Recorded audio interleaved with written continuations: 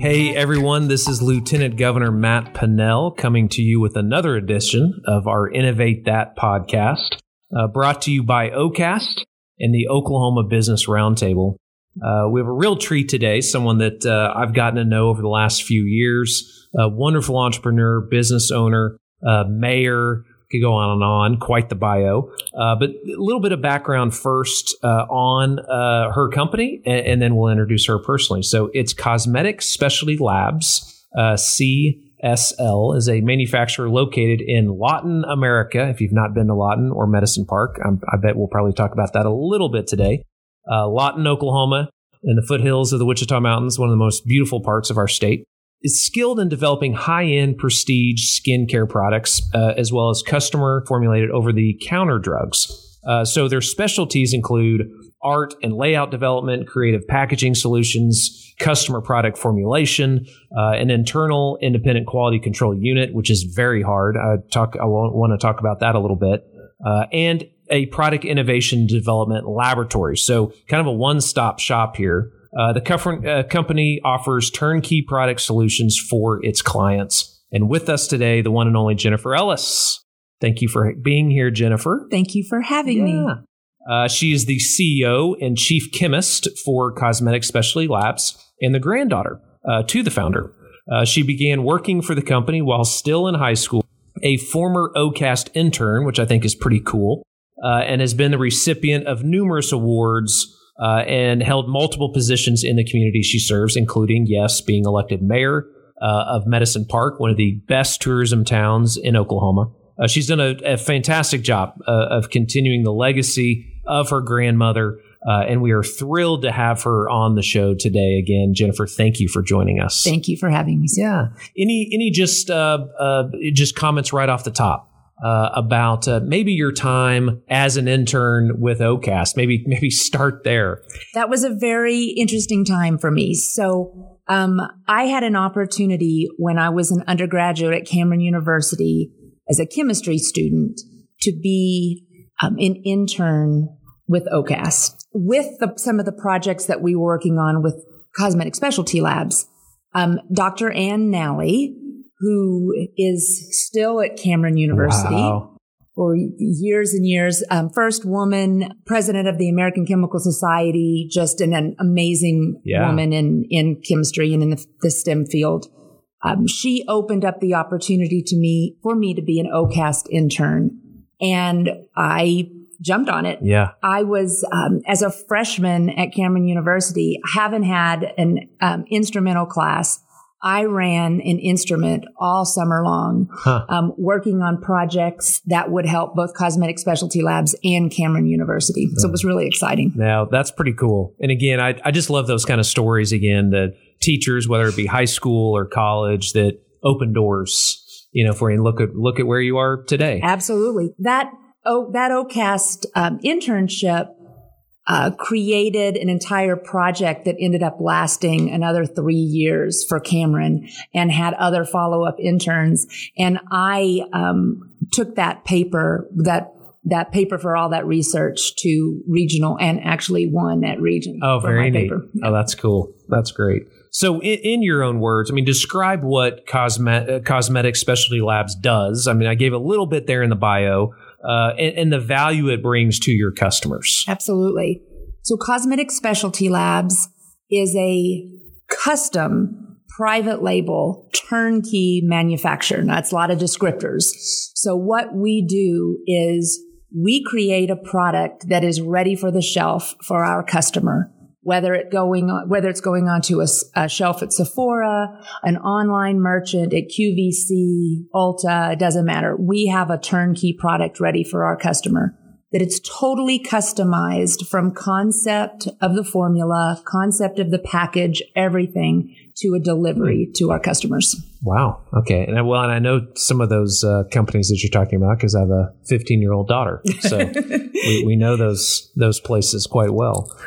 So what is the process a company would take to get you to manufacture a product for them? Because, I mean, again, the cosmetic industry, I mean, multi-billion-dollar industry. Absolutely.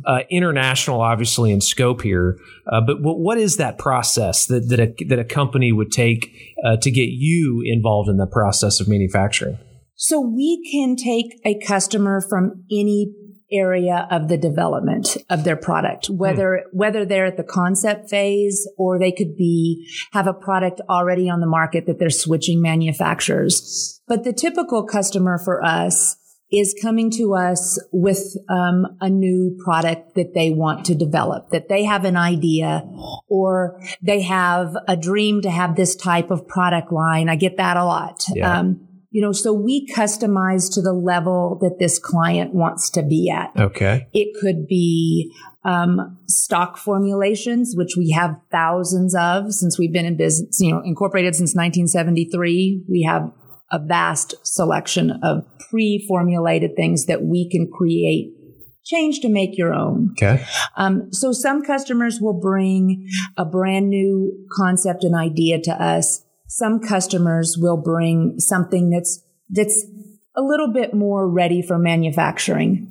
And then whatever that point is, we just take it from there. That's really whatever neat. We have to sort. We source everything for our customer, every ingredient, every container, the packaging, decoration, the whole deal. Where are you getting these products from? I mean, all from America, across the world. Again, when you're mixing, product here in the middle of Lawton, America, how's that work? Well, nothing is made in Lawton that I need. Yes. So we bring in products from all of those places. Yeah. I mean, Yeah. we have we typically try to work with a U.S. distributor who is importing various goods at a higher level for distribution in our industry. Whether it be plastics or acrylics or the actual raw materials that are going in the packaging container. Quite the process. Lots for sure. of moving parts. How many products does your facility manufacture daily?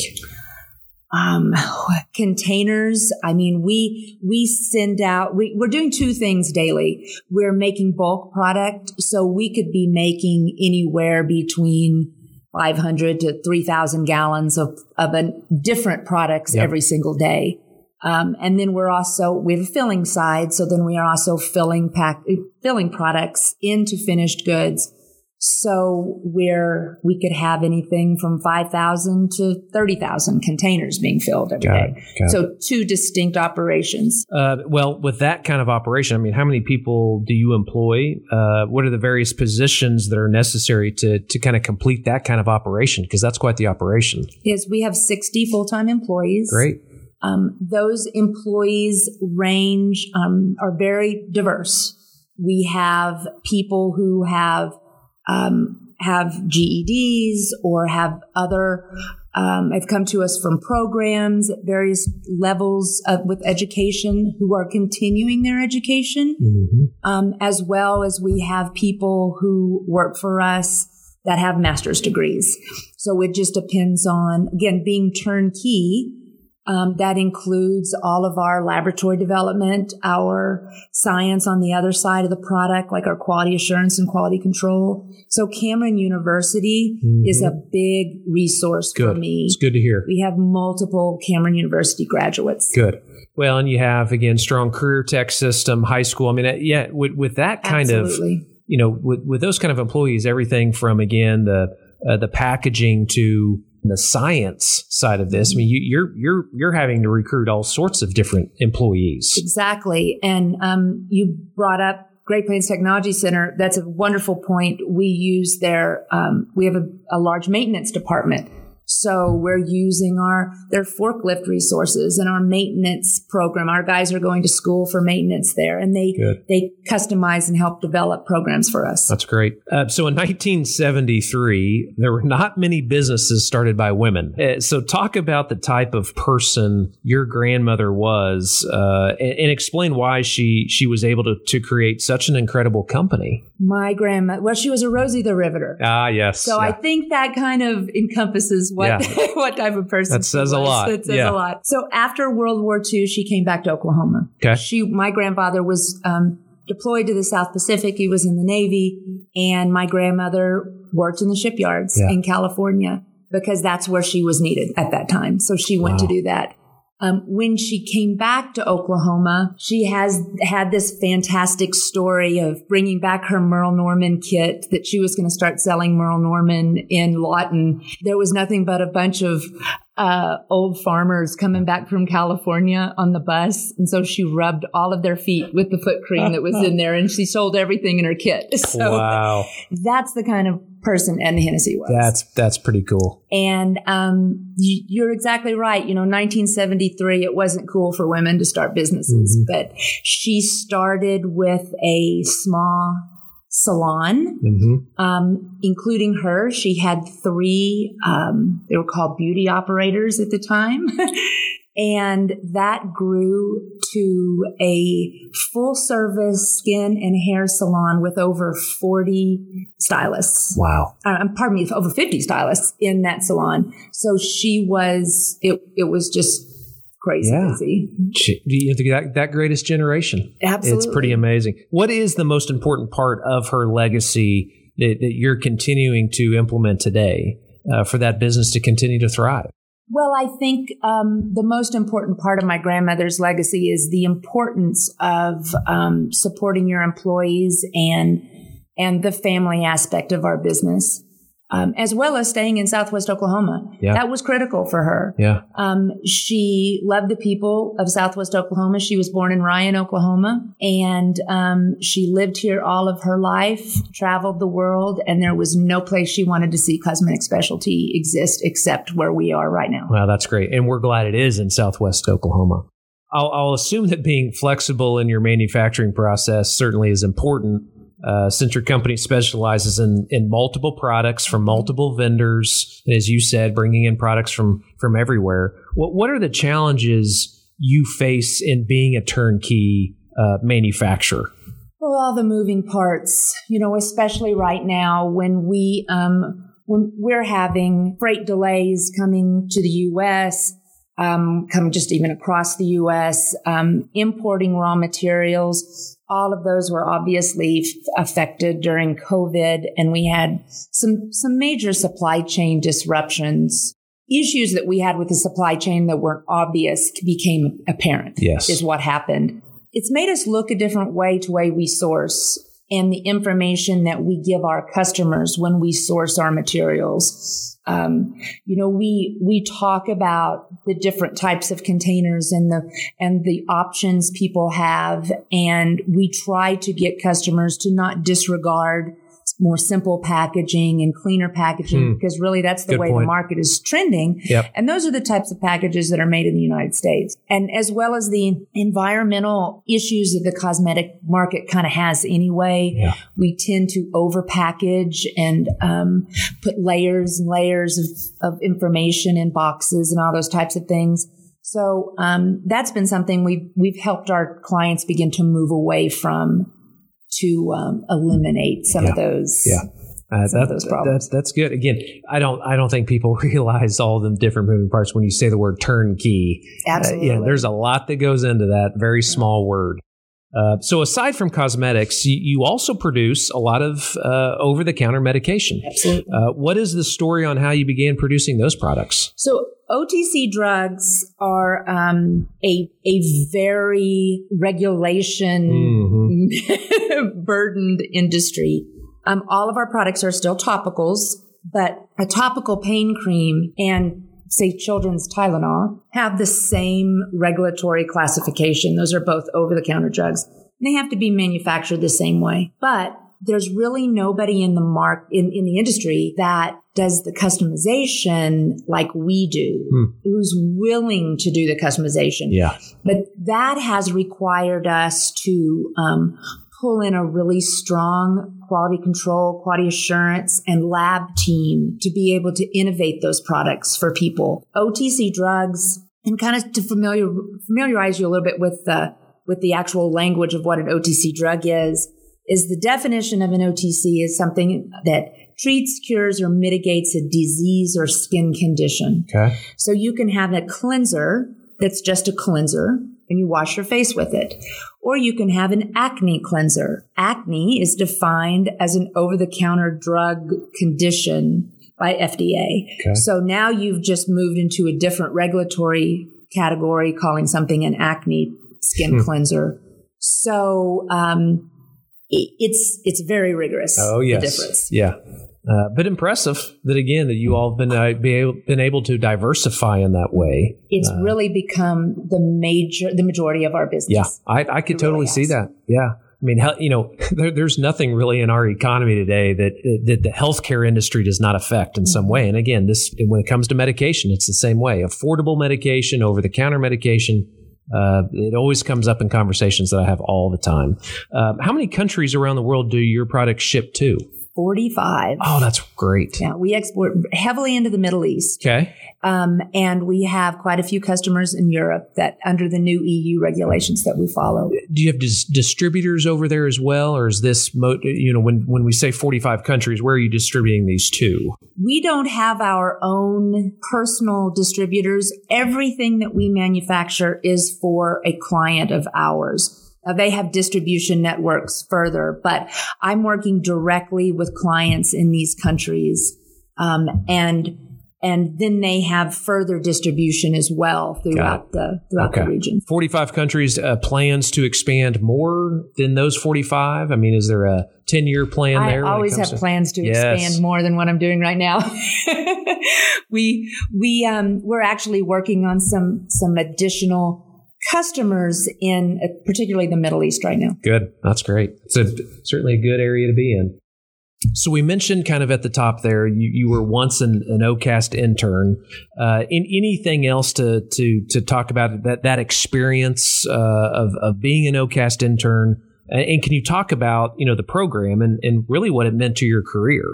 Well, it was a very long time ago when I was an OCAST intern. Just a few years. And the process might have changed some, but it's always valuable for a student to have an opportunity, particularly a STEM student, to have some time in industry behind a bench or sitting in front of an instrument with the time that I had available in the analytical lab running an IR at Cameron University. Yeah. That when you're in a class like that, you have once every other week that you're getting lab time on an instrument like that. So the experience running that I had was amazing to me because I was so advanced with my instrumental knowledge by the time I was a senior and I was taking instrumental. Yeah. So that was really valuable.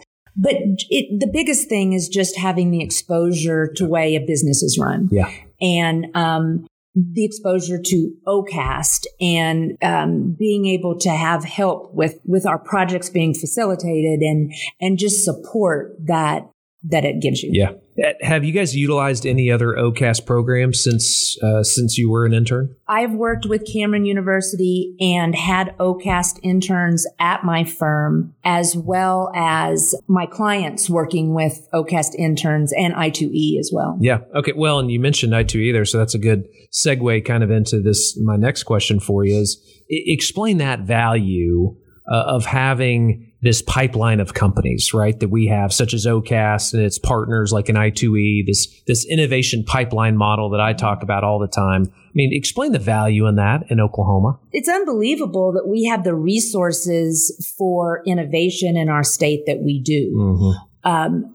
Anybody, it doesn't matter where they are in their manufacturing life, their firm. They could be a startup company, or they could be somebody who's been in business since 1973 and they have this new innovative product that they need help with getting to the market. So, I kind of feel like there's an illusion that OCAST and I2E and Oklahoma Manufacturing Alliance is just for those brand new startup companies, but they are so valuable, particularly coming out of COVID, for a firm in our state to be able to relaunch itself, rebrand itself, pivot in some way. It's an amazing resource for our manufacturers. That's a really good point. Really good point. So what's it take to be successful in your industry? I mean, what advice would you give someone interested in joining your industry? Responsiveness. One of the, and I think that's kind of goes, it's an odd thing to say, but in this industry, it seems like some people aren't very responsive to their customers' needs. And I was brought up kind of with that Oklahoma standard that you get it done now and you get it done right and you get it done the way the client needs to have it done. And I think that is one of the things that has really brought people to our organization and our firm, because that's how we are. That's a great point. Responsiveness is unfortunately not done as much in America today. Talk about the benefits of being located in Lawton. You mentioned again, it was always a priority of making sure you stay in Southwest Oklahoma. But what are the benefits of being in Lawton area? The people in Lawton are amazing. It's one of those size communities where it's not too big and it's not too small, that if you really work to move yourself forward and your organization forward, you know all the people that you need to know to get that done. And the workforce. We have an amazing workforce with great support with Cameron University and Great Plains Technology Center. Again, those relationships with both Cameron and Great Plains have been amazing to be able to get me employees or students that I need. I'm probably going to have 5 interns this summer. Good. And actually from all over the state now. But those relationships and being able to build the workforce from those 2 organizations as well as from Fort Sill have been tremendous. That's great. For us. That's great to hear. And again, we love Tulsa and Oklahoma City, but we always remind people that we have 77 counties in Oklahoma. Right. And Lawton is one of our economic hubs in the state. Absolutely. And you all help keep it that way. And last question, we always ask all of our business owners this. Why do you choose to keep your company in Oklahoma? All those things that I mentioned about keeping us in Lawton. Yeah. The workforce, the people, it's a great place to live. We have, 77 counties full of adventure here, a day's drive to go to anything. Yeah. It's a fun place to live. It's a diverse place to live. The people are amazing, and we wouldn't have it any other way. Yeah. Well, Jennifer, thank you so much. I will always call you mayor. You have moved on from being mayor. You served as mayor very well. Thank you. In the Medicine Park area. And we love having you all in Oklahoma. You're a leader in this community. We cannot thank you enough for being part of our Bounce Back Committee as well early on when we were trying to bounce back as a state from COVID. And so I value your friendship and you being in Oklahoma, and we're just so thankful to have you. The Innovate That podcast has been brought to you by OCAST in partnership again with the Oklahoma Business Roundtable. If you like the show, please post a review and hit the like or subscribe button located almost anywhere that you can listen to podcasts. So thank you again for joining us. Make sure to tune in next time to the Innovate That podcast.